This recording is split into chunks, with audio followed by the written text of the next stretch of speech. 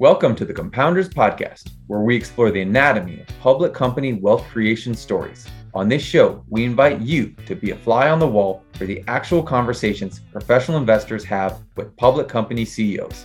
I'm your host, Ben Claremont, a partner and portfolio manager at Cove Street Capital. In these conversations, I interview senior executives by posing the exact questions I ask as part of Cove Street's diligence process. Whether you are a professional investor, founder, or someone who is simply interested in business, we think this podcast has something for you. This season of Compounders, the Anatomy of a Multibagger, is sponsored by Tegas. Tegas is an innovative and disruptive company that is changing the way professional investors work. For more information, please visit their site at tegas.co. All opinions expressed by your hosts and the podcast guests are solely their own opinion and do not reflect the opinion of Cove Street Capital or any affiliates. This podcast is for informational purposes only. It is not investment advice and should not be relied upon for any investment decisions. We are not recommending the purchase or sale of any securities. The hosts and guests may be beneficial owners of the securities discussed. You should not assume that the securities discussed are or will be profitable. Our returning guest on the show today is Mark Dankberg, the co-founder and executive chairman of Viasat. Viasat is a $3.1 billion market cap company that provides broadband and communication products and services worldwide. Viasat started off as a defense-oriented company, but has since layered on consumer and business-facing offerings by developing the world's leading high-throughput geostationary satellites. Subsequent to our first interview with Mark, Viasat announced its intent to merge with Inmarsat, a UK-based company that provides mobile satellite communication services on land, at sea, and in the air worldwide. Without question, the size and the timing of the deal were a surprise to many of the people in the industry, especially because Viasat was in the middle of preparing to launch 3 new satellites over a short period of time. Given all of that, I was very curious to hear from Mark about why Viasat decided to acquire Inmarsat versus other potential targets, why Viasat is a right owner of Inmarsat versus other potential buyers, why do the deal now versus waiting until the 3 new satellites had been launched, how Inmarsat fits into Viasat's hybrid network philosophy, and how Viasat plans to integrate Inmarsat's employees culturally. Before we begin, just a few disclosures to note. First, Cove Street owns Viasat shares. Second, Cove Street has done a number of podcasts and interviews specifically on our position in Viasat. And without any further ado, here's my second conversation with Viasat co-founder and executive chairman, Mark Dankberg. As always, we will start this podcast off at a pivotal moment in the company's history. I would argue that the current moment, which includes the upcoming launch of 3 Viasat-3 satellites and the impending merger with Inmarsat, is one of the most pivotal junctures in recent memory. So maybe let's start off with a broad overview of Inmarsat that includes its assets, strengths, and even recent history. Okay, sure. I can give you a kind of a historical overview of Inmarsat. It was formed roughly around 40 years ago as a kind of a public interest entity that was an arm of the United Nations in order to provide satellite coverage at sea. There was really at that time no significant business case for a commercial company to do that. So the purpose of Inmarsat was to provide primarily safety at sea for airplanes and ships. And over time, they evolved to serve other functions as well. The company was essentially an intergovernmental monopoly for around 20 or so years. And then probably around, I think it was around 15, 17 years ago, was taken private because there was becoming availability of other services that could compete with Inmarsat. The other really big thing about Inmarsat was that it was formed using what's called the L-band spectrum in the range of about 1.5 gigahertz. So that would be considered low band in the terrestrial wireless space. So it was primarily good for voice communications and very low speed data, which was also kind of consistent with its mission. So you could do voice connectivity over oceans, which would be the equivalent of the radio systems that people might have otherwise over land, or messaging. While they're a public company, after they had gone public, the company realized that more and more there was demand for broadband communications, and that people were starting to do that through what were called VSAT systems, or the same type of satellite data systems that would used on the land could be used at sea with tracking antennas. So this was an important point in Inmarsat's history, and they expanded their services to broadband by launching a set of Ka-band satellites called Global Express, and that was a big transition for them to kind of acknowledge that L-band, even though they had services that were called broadband, really wasn't the best platform for broadband. While L-band had other advantages to be able to provide high-speed data, they launched a Ka-band system as well. Again, primarily at sea, but also with coverage over the land, as they had some over L-band as well. And then kind of the main thing that changed about 2 years ago was the company was privatized, taken private by a group of private equity companies. So that's kind of an overview. Go to any more depth that you'd like on any of those parts. Yeah, I mean, I think I'd like to dig into, why Inmarsat's such a good partner for Viasat. So, I have a friend in venture capital who uses this framework he calls why you, why us, and why now whenever he's assessing a potential investment. So I'm going to steal that framework and pose some questions to you. So let's start off with why make an offer for Inmarsat versus A, doing nothing and just waiting for your own satellites to launch, or B, participating in another aspect of satellite provider consolidation? Okay, so we're constantly evaluating kind of the strategic framework that we work within, and we're mostly trying to figure out how can we do well by our shareholders, and often that involves how can we provide better, more competitive services to our customers. And what I would say is we've been in the mobility business almost ever since we started. Actually, our very first business over about 35 years ago was narrowband satellite communications for the U.S. government, primarily the Navy and the Air Force, and also some Army as well. And so we had a good understanding of mobility, and the think of it as the requirements for mobility are a little bit different than they are for fixed users. You can go into more detail about why that is. So basically, one of the things, so the kinds of questions that we would ask ourselves would be, where are the best markets for us to direct our efforts, mobility versus fixed, because we're in both of those businesses, broadband, narrowband, think about overland or oversea. And one of the things, one of the ways in which we're going to evaluate each of those things would be, are there potential acquisitions that we might do that would enhance our positions and that allow us to get some resource or asset or capability that we felt the market really wanted. And then the question would be, can we do that more effectively through an acquisition or from an organic homegrown perspective? And then the other thing that we're going to be looking at is kind of the quality of whatever it is, that aspect that we're trying to create. What's the quality that we can build or acquire? How long will that take us? And the main measure that we'll look at when we make that decision of whether an acquisition is good for us or not is basically, is it accretive on a per share basis? That's kind of our test. And partly the reason we use that test is it aligns with our view of strategic planning.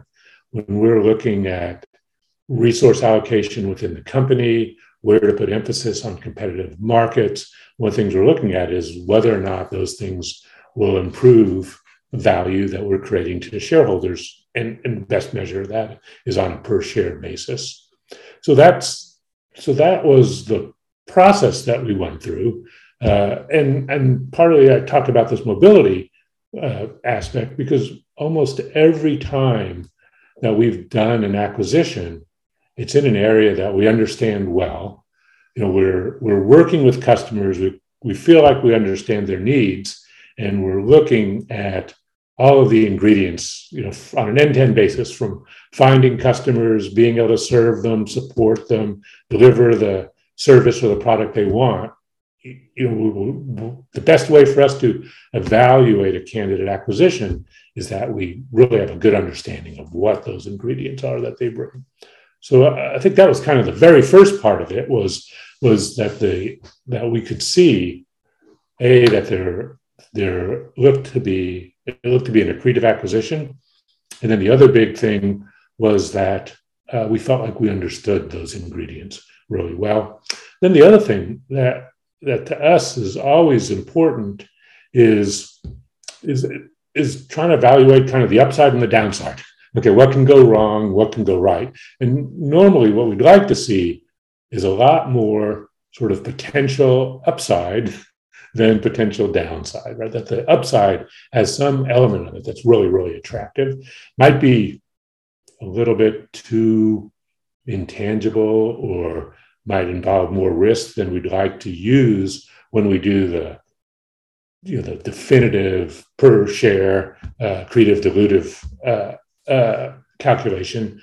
But we'd like it to be something that we're really, really interested in, that we think is reasonably likely to obtain. It's just a little bit harder to tell whether or not that'll happen, often because it involves uncertainty in the market. What markets will really value the aspects that we think can add value to us. And I'm always partial to deals where the acquirer is kind of a natural acquirer or the kind of the right buyer. So I'm interested in so what about your assets and strategy and makes you a good buyer for Inmarsat in the sense that you can take what they're doing and potentially accelerate and make them better as your partner? Yeah, so that last thing that you said, which is when you look at an acquisition, one of the questions is, are you clearly you're doing the acquisition because you think in some ways it makes your company better, but also what you'd really like to understand is, are you totally dependent on the company you're acquiring, or do you have the ingredients that can help make their service and products better? And so that was an important part of our thought process here. And the reason is that we do similar things largely in complementary markets. So we have a good understanding, we believe, of the challenges that Inmarsat has, of the things that their customers want. Another thing is we've built equipment that our customers use on Inmarsat satellites. So that gives us perspective about and confidence about, do we understand what their satellites can do, how their services work, what the capabilities are. We also have bought Inmarsat services in order to better serve our customers in some cases. So again, that gives us a good understanding of them. And then I think we have our own perspective on what customers want, what we think has worked in our own businesses. And is that something that we think we can add to what Inmarsat provides to its customers and other businesses? So those are the ways in which we'll think about that. And I think the part that was maybe most shocking to Cove Street as shareholders and maybe the market overall was the why now question. So you've spent years building the Viasat-3 satellites, and over the next, call it 12 months or so, you're about to start generating revenue from those assets. So I guess, our question was, why not wait until the balance sheet was in better shape because you started to generate cash flow from the Viasat-3 assets, rather, relative to making the announcement kind of last winter?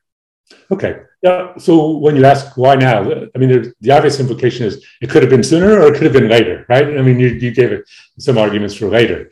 So the simplest answer for why now was that Inmarsat's owners had decided to initiate a process to sell the company.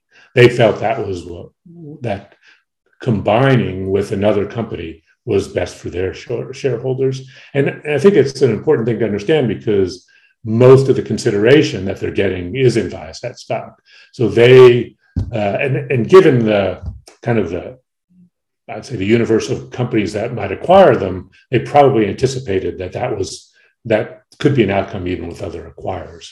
So the why now, the simplest part was that they were going to sell themselves. And then the question for us was, did it make sense? Now, the other things that entered into it from our perspective were that we had concerns about Inmarsat's performance, largely around the point I raised before, which was the transition from L-band to Ka-band. So before they had Ka-band, they think they still do. They have an L-band service they called Fleet Broadband, but that was really a service that delivered speeds in the kilobits and not in the megabits, which is kind of more what customers would expect from a broadband service. And that was a tricky transition because by acknowledging that they needed to transition from L-band to Ka-band to truly provide broadband, it created a little bit of open season on Inmarsat's customer base, right? That those customers could decide, hey, if I need a completely new service, maybe I can get it sooner, or maybe there are others that might offer that service besides Inmarsat. So they went through a period of several years of a pretty fair amount of uncertainty, which, going back to the way that we were going to evaluate an acquisition, created uncertainty for us because we were looking for confidence that we would have an accretive transaction. And that uncertainty was a factor in it. So one of the things, going back to the why now, is that over the last about 12 months or so, Inmarsat really stabilized that business, and it started to grow again. And that's one of the things that, we encourage investors to look at in our proxy statement is to get a sense from their financials that business had stabilized and was growing again, and that was a significant contributor to our confidence in the financial analysis that we did. The other thing that was really important for us was that we had a thesis that we were trying to test in some of our mobility businesses. And one of those is that while mobility businesses, when you think about all the different modes, you have the emergency or safety consideration, you have the operational performance, and you have passengers or crew who want connectivity on those platforms. What we felt they were leading towards was a demand for bandwidth that was not just over the oceans, but turned out to be concentrated in airports and ports and other areas that these platforms, whether they're ships or airplanes, tended to congregate. That a large amount of intercontinental service or global service is over the oceans, but it generally originates or terminates at some population center. And one of our theses was that was really important to the purchasers of those services. And we're finding that's been validated in the market over the last year or two. It's a little bit, it's always difficult to tease out what are the current and most important value propositions, but that's one that we felt was working and that we really added to Inmarsat's capability. So that gave us also confidence that we could forecast what would happen after the combination well enough to do the acquisition. Compounders is brought to you in partnership with Tegas. We created Compounders to uncover the lessons and frameworks of the best capital compounders in the world. And if you are a professional investor, VC, or operator, and you appreciate the deep research into the businesses explored on this podcast, check out tegas.co/compounders. With Tegas, you can learn about any company directly from former execs, current customers, and industry experts, all of which are in position to offer unique insights into a company's growth, its customer value, and its competition. What makes Tegas different is that you don't have to lead your own expert calls. The platform offers instant access to the world's largest collection of investor-led call transcripts on companies such as Compounders guests Viasat, Element Solutions, and Avid Technology. All you have to do is log in and you'll get instant access to nearly 25,000 expert call transcripts. And the best part, The Tegas collection grows larger with each investor and company that joins. Still want to do your own expert calls? Tegas is the right solution. Experts that are just as good or better than what you'd find on other networks, but starting at just $300 per call, not the $1,000 or more others charge. If you're ready to go deeper on the next compounding business, head to tegas.co/compounders for a free trial. I can personally say that having access to the Tegas platform and Rolodex of experts has fundamentally changed the quality of due diligence Cove Street does on both new and existing ideas. And so should a potential or an existing investor understand L-band to be a universally declining revenue base and asset, or are there other uses for L-band that, that this combination can use, exploit, can expand? Just trying to get a sense, especially since I think even amongst people who are familiar with satellites, L-band's not a particularly well understood or well discussed asset. Yeah, so that's a really good question, and it goes a little bit to the way that we evaluate. It really speaks to the way that we evaluate it. So think of it originally, the L-band value proposition was attractive because it's a way to do kind of almost omnidirectional communication that you need in moving platforms with relatively simple antennas. Kind of like you can use cell phones with cell towers in any direction without a really complicated antenna.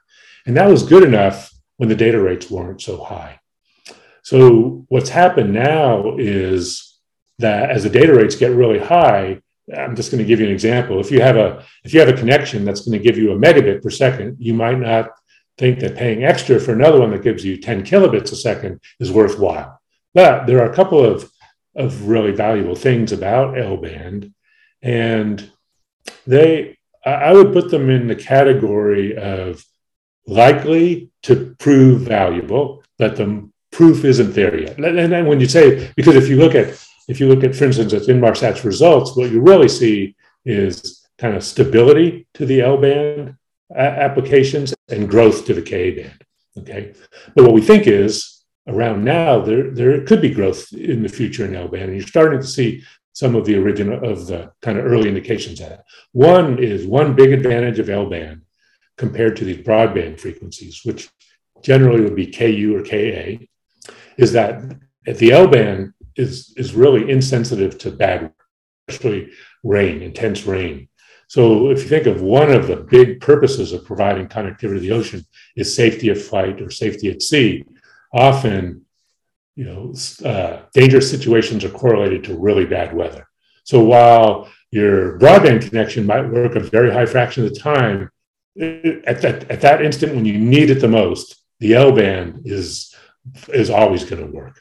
So part of what we think is happening is that Inmarsat and others can separate those two value propositions so that a customer might pay most of his service fees for the broadband connection, but is willing to pay some amount to always have that always-on connection. And there are some operational benefits that you could use to that as well.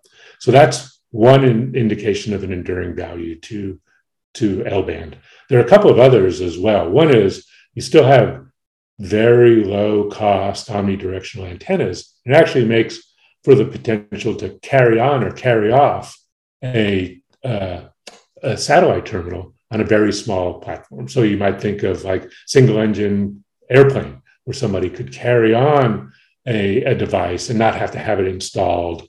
It could be portable, could be rented. That's a potential market as well. Same thing for very small seacraft. And you're also seeing now services that will track hikers or others in remote locations. So that's an L-band thing. The other area that is promising, but it's not quite there yet, that we think is really, really interesting, is generally the Internet of Things. So that is having operations always connected and then being able to use that information to optimize performance, as an example. So Inmarsat has, they've got a start in those areas. So for instance, one of the things that I like to point out is, if you remember that Malaysia airline jet that disappeared and everybody was trying to trace it, pretty much all of the information that was available to track it came from engine monitoring that was done over Inmarsat.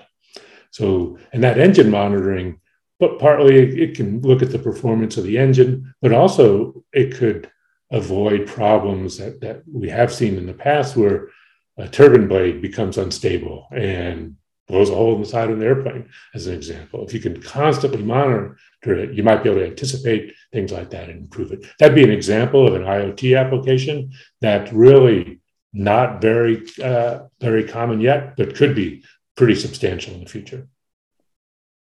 And you mentioned that your goal in terms of making an acquisition is to find an accretive deal.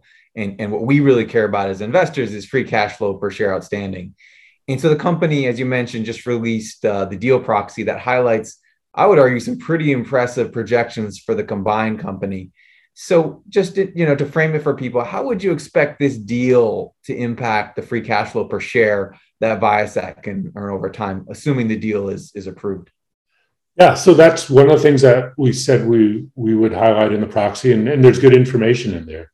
And the main way we did that is by looking at each of the company's projections separately and then combining them.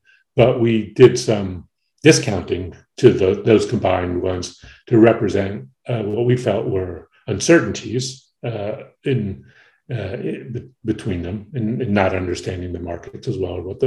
Just so we could be a little bit conservative. And then also factoring in some synergies as well, which we can talk about later, and which again were described in the proxy statement.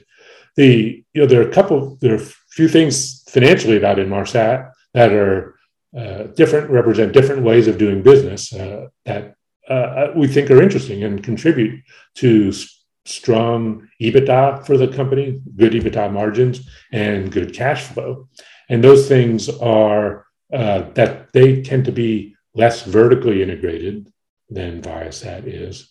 So they have an ecosystem of subcontractors who provide parts of their systems, a lot of those things that we might make ourselves, and they use a network of distributors, which means that their cash costs to support and acquire customers is lower. So there are some things about that reflect the way Inmarsat does business. Viasat's had very healthy cash flow itself. We expect it to be cash flow positive. So the combination of them we felt was very positive. And then we both have an effect coming into play, which is that our businesses tend to be very high investment costs or fixed costs to put assets in space, and then lower variable costs, which tend to generate cash once you bring those assets into service. And we've both been on near the beginning of deploying assets that we've had under construction for quite a while. So you combine all those factors together, created a very attractive cash flow opportunity, and it was especially attractive on a per share basis, which again, going back to the main way that we evaluated it, that was very attractive. And it also, again, is indicative that we don't have to be perfect prognosticators or perfect executors in order to get benefits for our shareholders. And I think, one of the things that we immediately saw people writing about and talking about after the deal was released, the announcement was released, was that people, I think, were surprised that Viasat would buy Inmarsat based on some perception that Inmarsat had inferior technology, especially obviously in space. So, can you talk about if there are any areas where that perception is accurate, in terms of where Inmarsat has some technology debt, and maybe where that's not a fair depiction of their asset base? Yeah, so the thing that Viasat's really focused on, and I think it's very important as well, and again, it comes to the complementary nature of the company. So let's start from sort of thinking that way. So the thing that we've really focused on is cost-effective production of bandwidth, okay? And then the other, think of it, when we try to boil down our business strategy, it's that there's a almost large, almost infinite demand for bandwidth, because that demand for bandwidth is growing so much each year. Right, that you'll see, it says whatever it was this year, on a per capita basis, it's 30% higher next year, the year after, right? It's compounding. So that means to us that being able to get very, very high bandwidth throughput for the assets that you put in space, bandwidth, think of productivity as throughput to places where there's high demand per capital dollar invested. That was really the thing that we were very focused on. And remember, for those of us that have followed the company, that was primarily overland. Because one of the things we were aiming for was to be able to apply that bandwidth to both fixed applications and mobile applications. And that, having that diversity in the portfolio was good for us, especially at a time when we're just trying to grow the mobility business. We're relatively new entrants in that. So in Inmarsat, sort of satellite investments were much more global in nature. They didn't have any fixed applications. And because of the way their customers tended to use their bandwidth, their customer base was less sensitive to this issue about high geographic concentration of demand. Okay. And it turns out that when you build satellites or design satellites, the geographic dispersion of that demand is a factor in it. So one of the things was for us, we were really focused on that geographic concentration, and they were not. So that is the area where I think people thought our technology was better, and partly because it was aimed at a slightly different problem. Now, one of the other things that we are able to do with Viasat-3, which none of our other satellites were able to do, is be able to combine both that high capacity in high demand areas capability with global coverage and flexible global coverage. So we think that is, that's really powerful. That was that would be the way in which we would have gone to market had this transaction not looked economically attractive to us. Okay, and I think it's also the way in which we can augment Inmarsat has in a way that's really, really good for customers. And a lot of this really depends on your perception of what's going to be valuable to customers. So, ours is that bandwidth is really, really important, and we're very focused on the amount of bandwidth we can deliver, partly because we think that there's a lot of demand for video. Will more and more be oriented towards streaming, as an example, as it is on land. And so that having large amounts of bandwidth is an important aspect of that, as an example. So that's an example of a way that we can augment what Inmarsat has. The main thing I would say as well, though, is that that Inmarsat brings a number of things to us besides just their specific satellites. They bring distribution, they bring this ecosystem, which can be valuable to us. They bring a very large customer base. So one of the things when you think about the economics of satellites really is you would put the economic cost of their satellites in the context of what their revenue base is or their productivity, right? So if you think of the utility of their assets in the context of the revenue base that comes with them, that's what made them attractive to us. The other thing that's really important is that our satellite technologies, being largely complementary, mean that if we manage them well, we can get some really good synergies. And by synergies, what you'd like to see is that the total utility of that, generally we'd measure in terms of bandwidth, throughput, productivity in the areas of high demand, will be higher for the two put together than they would be for either one alone. So that's an example of us, we believe, creating a benefit that speaks well to our customers that comes from the combination that you couldn't have done with either company. And I think there was also a perception that Inmarsat was a declining company. You mentioned that they were kind of transitioning from L-band to Ka-band, and that was hurting some of their maritime business. So I guess I'm interested. If I go through the proxy, I can see some double-digit revenue growth projections for the Inmarsat standalone business. So I'm interested if you could highlight, where they've been growing, and then maybe like what are the categories of areas where you think that they can continue to grow over time? Yeah, so in general, they've been growing at Ka-band, which is a relatively new business for them.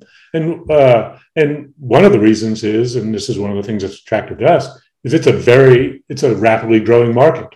So if you think about kind of the whole notion that airlines and ships want to be connected because of their passengers or their crew and not for the basic functionality of the platform, right? It's not just from a pilot perspective or an operational perspective, but it takes into account what the passengers want on passenger ships. That can be cruise ships, yachts, it can be commercial airplanes, and then even on merchant ships where you've got crew that have nothing else to do and connectivity is valuable to them. I mean, these are all relatively new.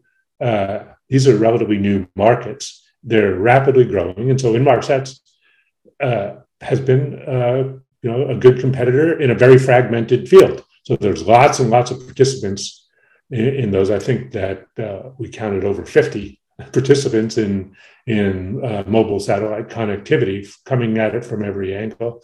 Inmarsat has been growing in that. I think that a lot of the perception of decline was really for a couple of things.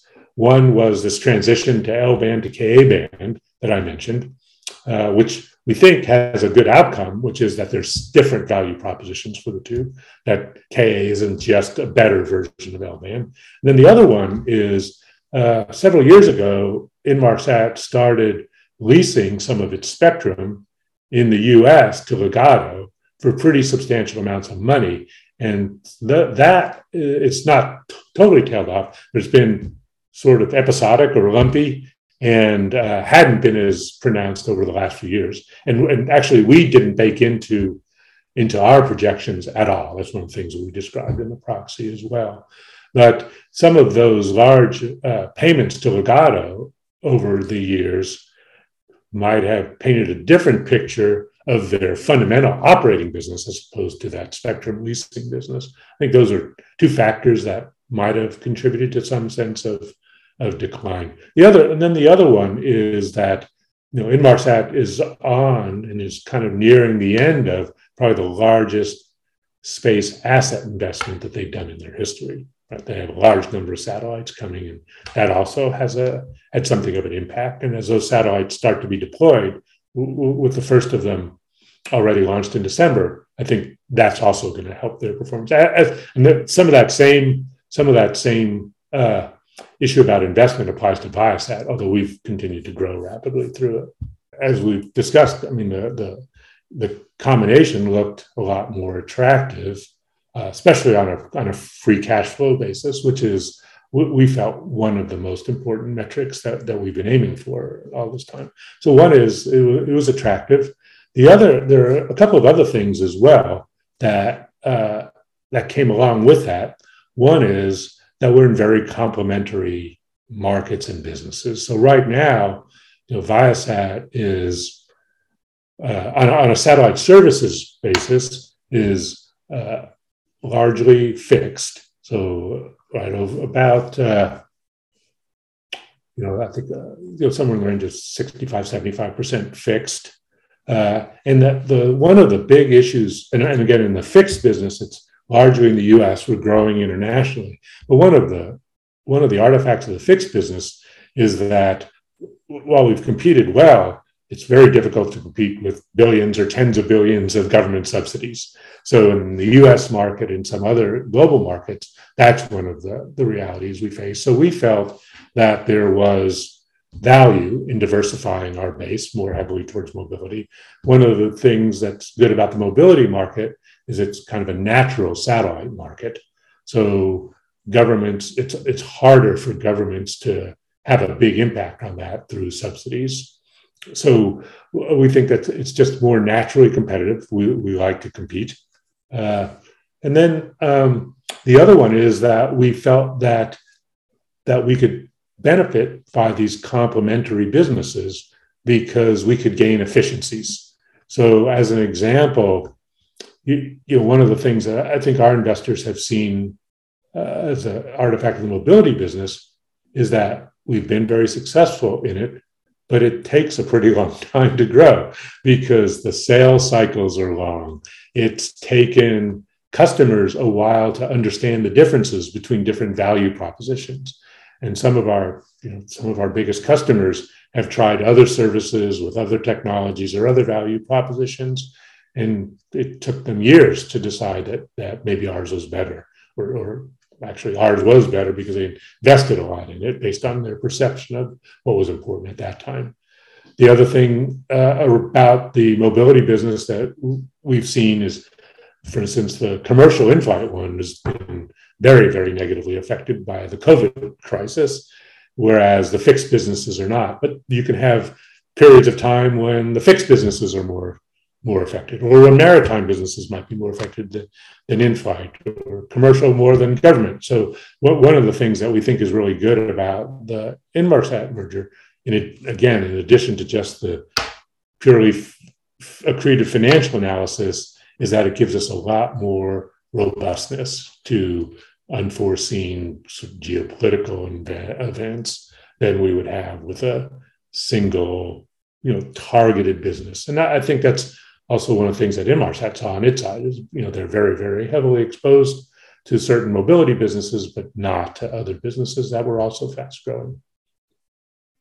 And as you're laying the groundwork and building a business for APAC and EMEA satellites, our sense was that Viasat was going to have to build distribution and relationships and, country by country basis. It's a lot of work. So I'm interested in how a partnership with Inmarsat, whether it's their sales network or their distribution or their ground infrastructure, how does that help you move the in-flight Wi-Fi business forward at Viasat?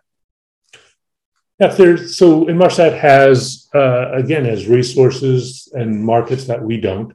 I'm just going to give you one example, is that they have their L-band business, which is actually a really good complement to a Ka-band broadband service because of some of the things that I described, some of the features that it has relative to the Ka-band. So they have relationships with many, many more airlines than we do as a result of that. And that includes things like operational support, customer interactions that are, it's a good way to introduce our broadband services to those customers. Also, I think one of the things that is really important to keep in mind is that these mobility businesses are really in the early stages of growth. Let me put it a little more precisely, is that different mobility businesses are in different stages of growth, with some of the more attractive ones being in the early stages. And so the value propositions aren't totally clear, either to us as providers or to the end customers. So you have different, there's, like I said, probably 50 competitors in these mobility markets now. And you have new entrants coming, for instance, LEO systems. LEO systems are going to argue that latency is a really, really important value criteria for those customers. There are other potential value propositions having to do with in-flight entertainment, with operational support, with weather, with geographic concentration. So it's not totally clear how all those value propositions will play out. And we feel that the acquisition of Inmarsat and its ecosystem, and remembering the ecosystem consists of both suppliers and distributors, both sides of them. We think that gives us a lot more opportunity to find the right mix of value that customers will want in the future. That includes both on the distribution side and the supply side. And I know you are a very analytical guy, and you always like to look at the math with any investment. Uh-huh. And so given that, how did you think about the price you were willing to pay for Inmarsat? relative to a price that was too rich and forced you to walk away. Like just digging in a little more is like, there's a fair amount of equity used, and of course the push and the pull is how much equity does each side get, and that's essentially the price you're paying. So I'm just trying to get a sense of like how your internal discussions were of that, right price to pay.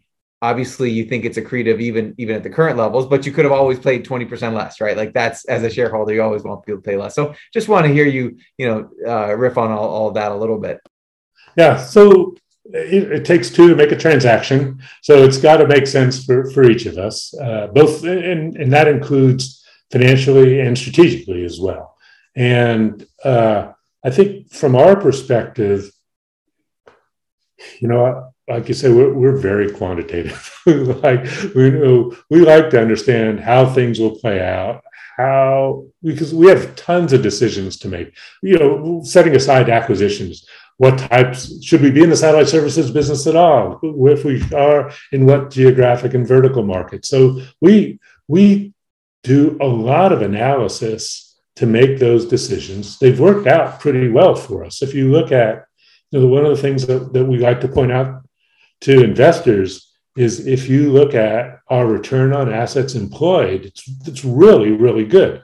The big issue has just been that we've been trying to grow those assets employed because the returns are good, and just balance those two things. Well, we use the same methods and skills and approach when we evaluate acquisitions. So the big issue for us are some of the things that we've already talked about. On our side, it was on a per share basis. The sort of the very first test is, are we better off or worse off with it? And it really took us getting comfortable with this L-band to Ka-band conversion. And one of the things for us was, we did think that there was an outcome that was going to be positive, but you like confirmation of that in the market, and marketplaces can be complicated, right? So it was a challenging time for Inmarsat. So one of the things, going back to the thing we said before, was, well, we really wanted some evidence, some financial evidence that the value proposition that we felt would remain with L-band was there, and that there was going to be some stability to it. And we also felt that, just watching Inmarsat, that's what they were trying to achieve, that they saw the same thing we did. And so one of the questions for us was, could they achieve it, right? And it's been fairly recent, in the last year or so, that financially it's become evident. So that was a big factor for us. Now the other side,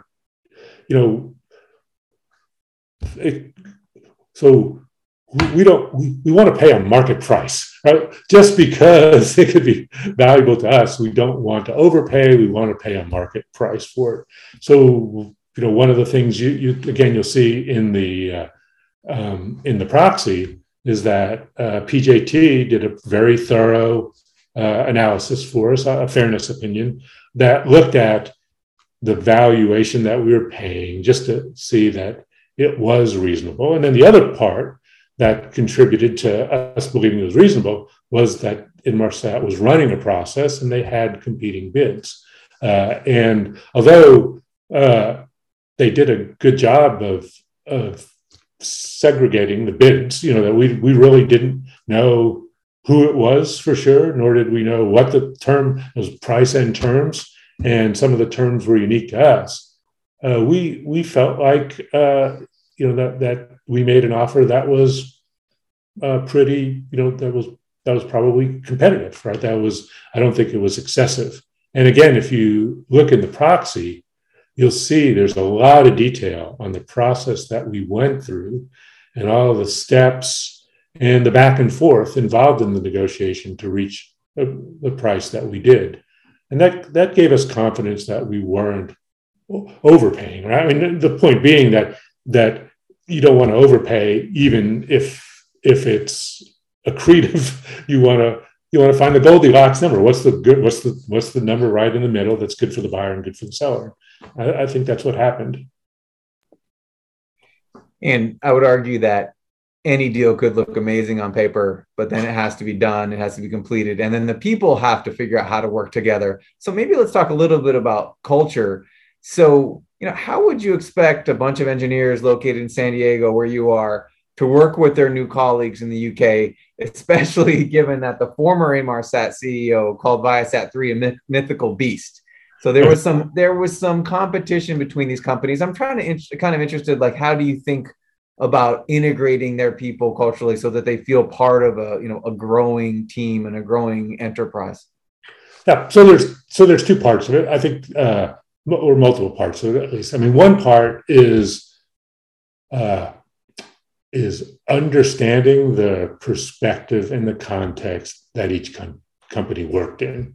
Okay, and so that having an understanding and some empathy of why companies make the decisions that they do helps a lot, so that you don't end up with one side, being more arrogant, or they made dumb decisions, we made smart decisions. A lot of that really depends on context. And so, now, if I went back to the history, remember, Inmarsat started as a governmental organization, and it was a monopoly that was intended to serve a segment of the market that couldn't be served any other way. And then probably about 15 or so years ago, they really needed to become competitive. So if you look at what they did, I think they did reasonable things given the context that they were in. And also remember, they were, there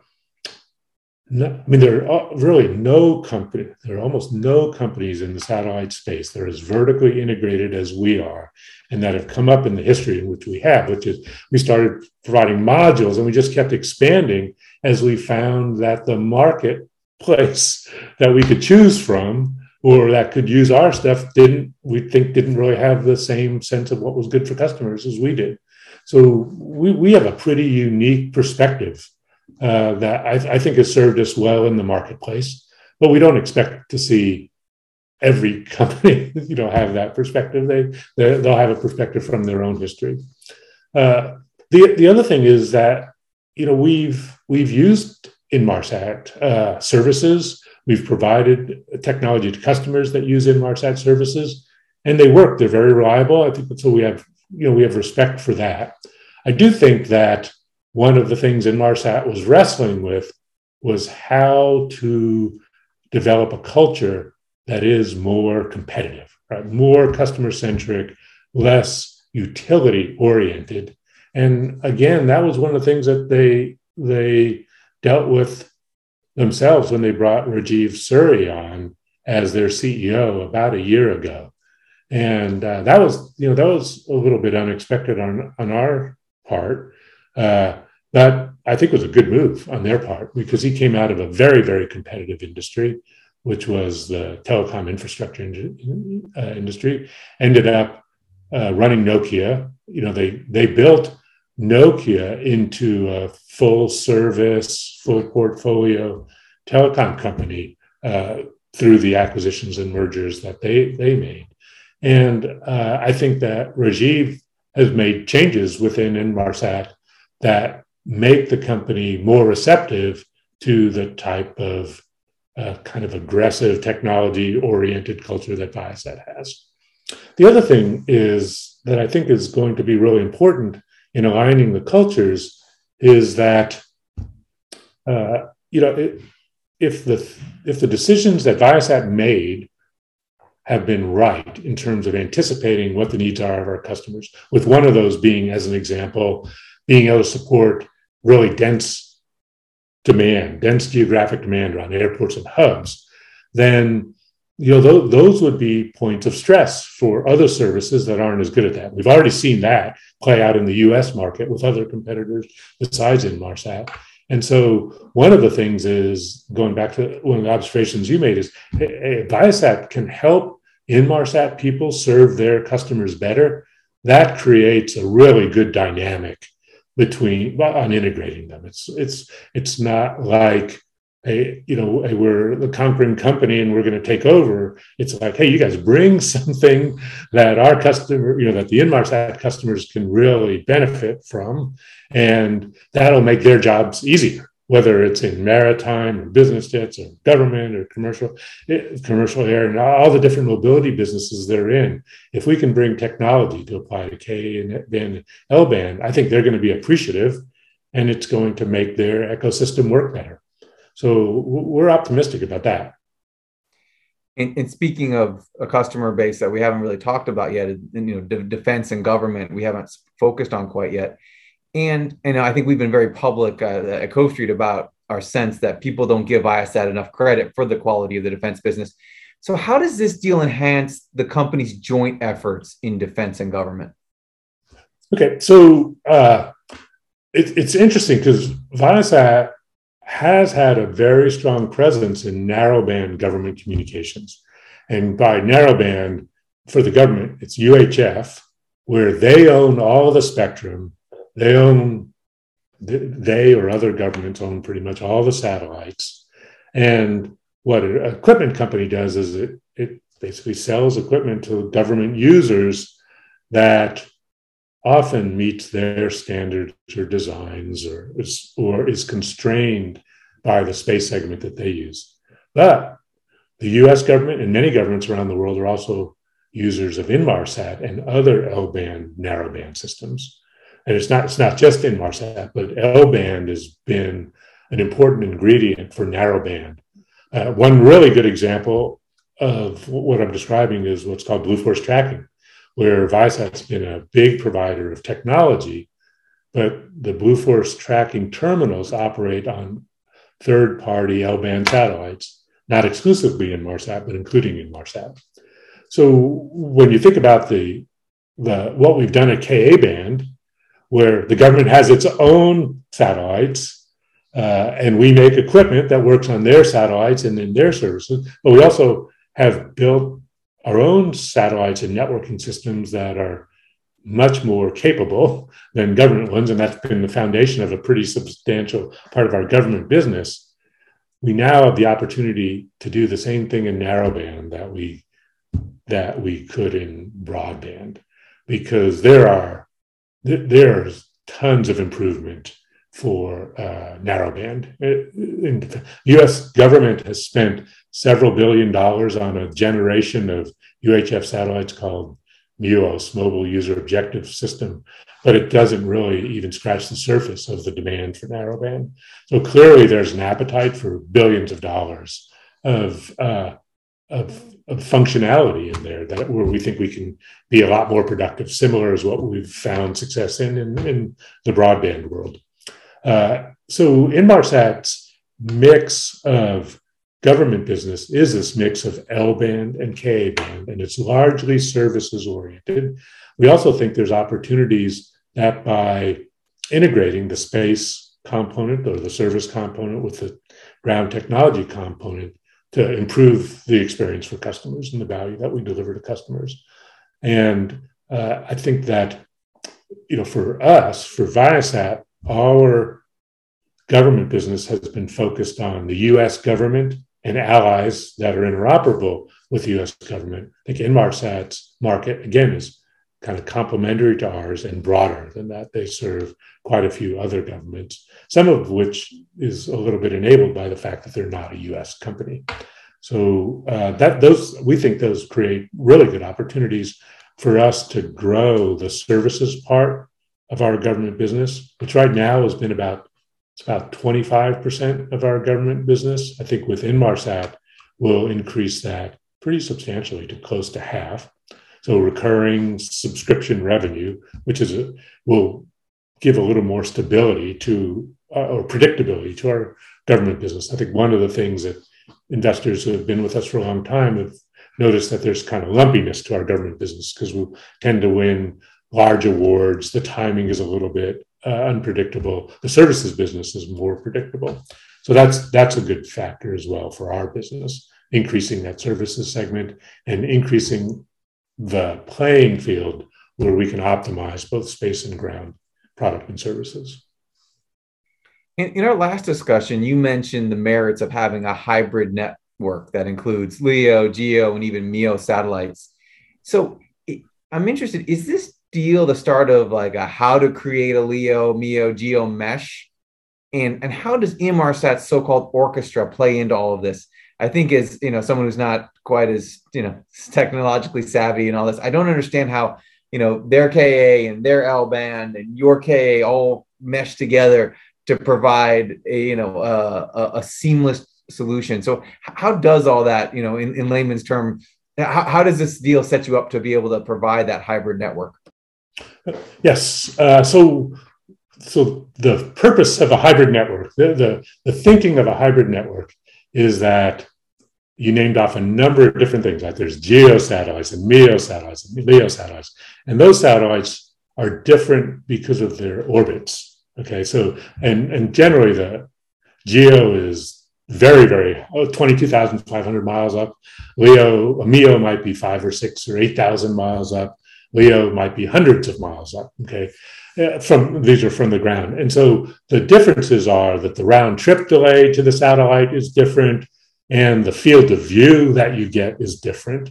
So for instance, a low Earth orbit satellite, because it's closer to the ground, you're going to have lower latency, faster responsiveness to go from the ground to the satellite and back down again.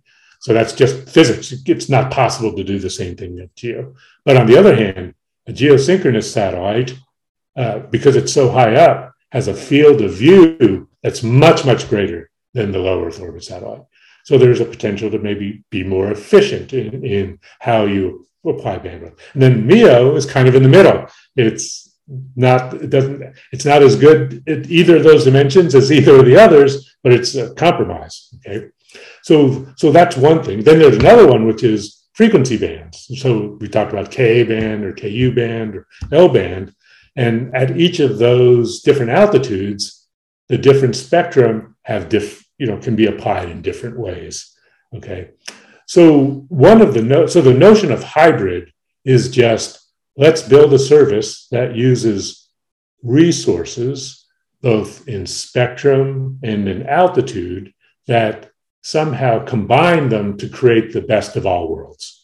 Right. So what you'd really like would be, can I get the field of view and the efficiency of GEO with the latency of LEO? That'd be an example, right? And then what you might say is, hey, I want the speed that I can get from Ka band and bandwidth, and I want the weather resiliency that I can get from L band. So that would be, those would be examples of ways to combine different resources to create a whole that no one of them can do as well on its own. And if you look at what's happening in 5G, that's basically what's happening in 5G, where people talk about low band, mid band, and high band or millimeter wave band. So the low band, one of the big advantages is it propagates for very long distance. So you can be far away from the tower and still get connectivity. The frequencies pass through walls, so you can get service indoors. But there's not very much bandwidth there, so you can't get very, very high speeds, and not very many people can share it. When you use the mid-band, when you use the high band, it doesn't propagate well, doesn't go through walls, but the speeds are really high. And then mid-band is, again, it has some of the pluses and minuses of each. So what people have done and are doing in the 5G world is they're building phones that have antennas and modems that can work on all those bands, and then kind of dynamically, based on whether you're indoors, outdoors, near a tower, far away, the network will use the resource that's best. So that's the ideal. What the goal is for a hybrid network and satellite is that you look at what the situation is, and you may use more than one altitude at the same time, more than one frequency band at the same time. And then the other dimension that's become really, really interesting is to also augment that with terrestrial solutions as well. So if you're, for instance, over land, it may be that if you're really valuing low latency, that instead of using a LEO satellite, you can use an air-to-ground terminal for the bandwidth that's low latency. And the other thing to keep in mind is that you as a user may be doing multiple things at once. So I'm just going to give you an example. If you let's say you're on an airplane, and you're using their Wi-Fi, you might be watching a streaming video or watching a sports event that's streamed. You sort of have that on in the background on your screen while you're working on a PowerPoint presentation. Okay. And you also might be involved in there's very little things that people do on an airplane that really demand low latency, but maybe you're doing one of those. So the idea would be, okay, let's use Ka-band for your streaming video. Let's use the L-band maybe for a chat session because you're in bad weather and the streaming video is a little bit less reliable, right? So you even on a Wi-Fi connection to an individual person, you can be combining these different resources at the same time for different purposes. So that's what the goal is. So when you think about what Inmarsat does for us, the number one thing is it gives us a very, very strong position in L-band spectrum. Again, that's one of the things that we talk about in the proxy, because if you don't have access to spectrum, you can't be a player in those orbits. Okay, so that's really good. Then they also bring L-band assets and satellites. The other thing is, what you'd really want to be able to do is you'd want to have your mobility customers be connected to both networks at once. So, for us, we have been dual band. We've done Ka-band and Ku-band, but those are very, very similar. I mean, in propagation characteristics, weather resilience, Inmarsat as a service provider is really the only one right now that provides both L-band and Ka-band services. So from that perspective, they help us on hybrid. The other thing you have to think about with hybrid is what we're really talking about is being connected to more than one mode of transmission at a time, right? Either by altitude or by frequency band or by type of connection. So even if you're doing that with, say, two different geosatellites at two different bands, or sometimes even at the same band, you're implementing some of the key aspects of a hybrid network. That is your ability to choose which network to draw from in order to satisfy some particular aspect of what a customer wants. So that turns out to be one of the complicated things of hybrid networks, is just making those determinations, looking at the traffic and saying, oh, I think I should add a little bit of this, a little bit of that, a whole lot more of this. Part of what makes hybrid work is just being able to automatically detect which aspects of your multi-mode network are most relevant to the customer at any point in time. Okay, so I'll give you an example. We've done this with Inmarsat and with other satellite operators as well, where we'll build a network where you might choose, I'll use this part of the network at this time or that part of the network at that time, or then what you advance to is, hey, I'll use some of each at the same time and change the mix. And then you might think of adaptively routing specific services or applications on board a platform to the right network for the right purpose. So that it's complicated, but we've been pretty successful at making progress on doing that for both fixed and mobile applications. So I think Inmarsat brings ingredients. It doesn't bring the entire package. We still expect to work with other operators who have, for instance, we work with operators of MEO satellites. We expect to continue to do that. We expect we may work with LEO operators as well. And in places where the market doesn't exist or doesn't provide what we need, we may invest in it and do it ourselves. And when you were thinking about this deal and analyzing it and considering what could make it turn out to be a bad investment, what kind of things were you weighing? I mean, we like to lay out the risk factors and the downsides for any investment we make. Like what were the variables or what we call the short points that came up in your mind regarding this deal? Yeah, well, I think the risk factors that we laid out in the proxy are, pretty comprehensive on that. But I mean, if you're going to simplify it, I mean, some of them are, sudden changes in demand, right? That like, for instance, that was introduced because of the COVID environment, or there can also be, remember, 9/11 had a huge impact on in-flight connectivity. Not only domestically, but it turned out had an impact globally as well.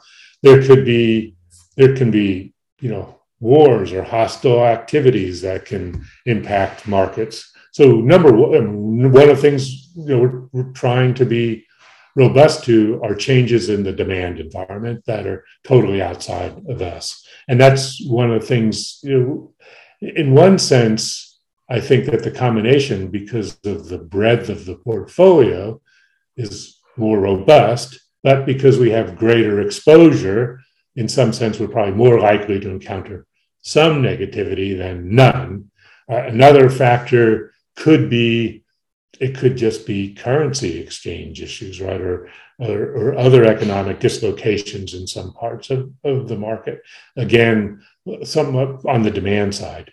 There's always potential problems on the supply side in the space business. And so, we try to insure against those, but there's risks to launch. There's risks of new technologies in space. There's risks of schedule delays that could impact cash flow, as an example. But I think those were a lot of the main risks that we are most focused on. It's really changes in the demand environment. The other big factor is changes in the competitive environment, or changes in what customers value. So if it turns out that low latency is a really, really important ingredient for customer satisfaction in some mobility markets, we're not enhancing that. We're betting on other things will be more important in the market, and that's what competition is all about, right? It's not just every company doing exactly the same thing in the same way. The way you really get enhancements in products and services are different companies doing things in different ways, and so that's what we're doing here. Is we're making what we think are some prudent bets. And I know you've talked to a number of existing investors about the deal. I'm sure plenty of potential shareholders have reached out as well. So to close this conversation, I'm interested in what you think is the most common misperception or misunderstanding about the merit of combining Viasat and Inmarsat.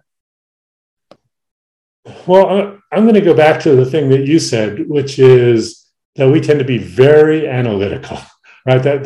And when you want to be really analytical, you have to take a holistic look at all the factors in a transaction, and you need some mathematical framework, some quantitative framework that lets you combine all those factors in a way that lets you make sense of the deal. And so what I think is that one of the main things that we've been talking to investors about is how we did that holistic view and how to not get totally distracted by one particular component of the deal, right? So that for instance, the kinds of things we might hear is well, isn't Viasat-3 better? And so that's decisive.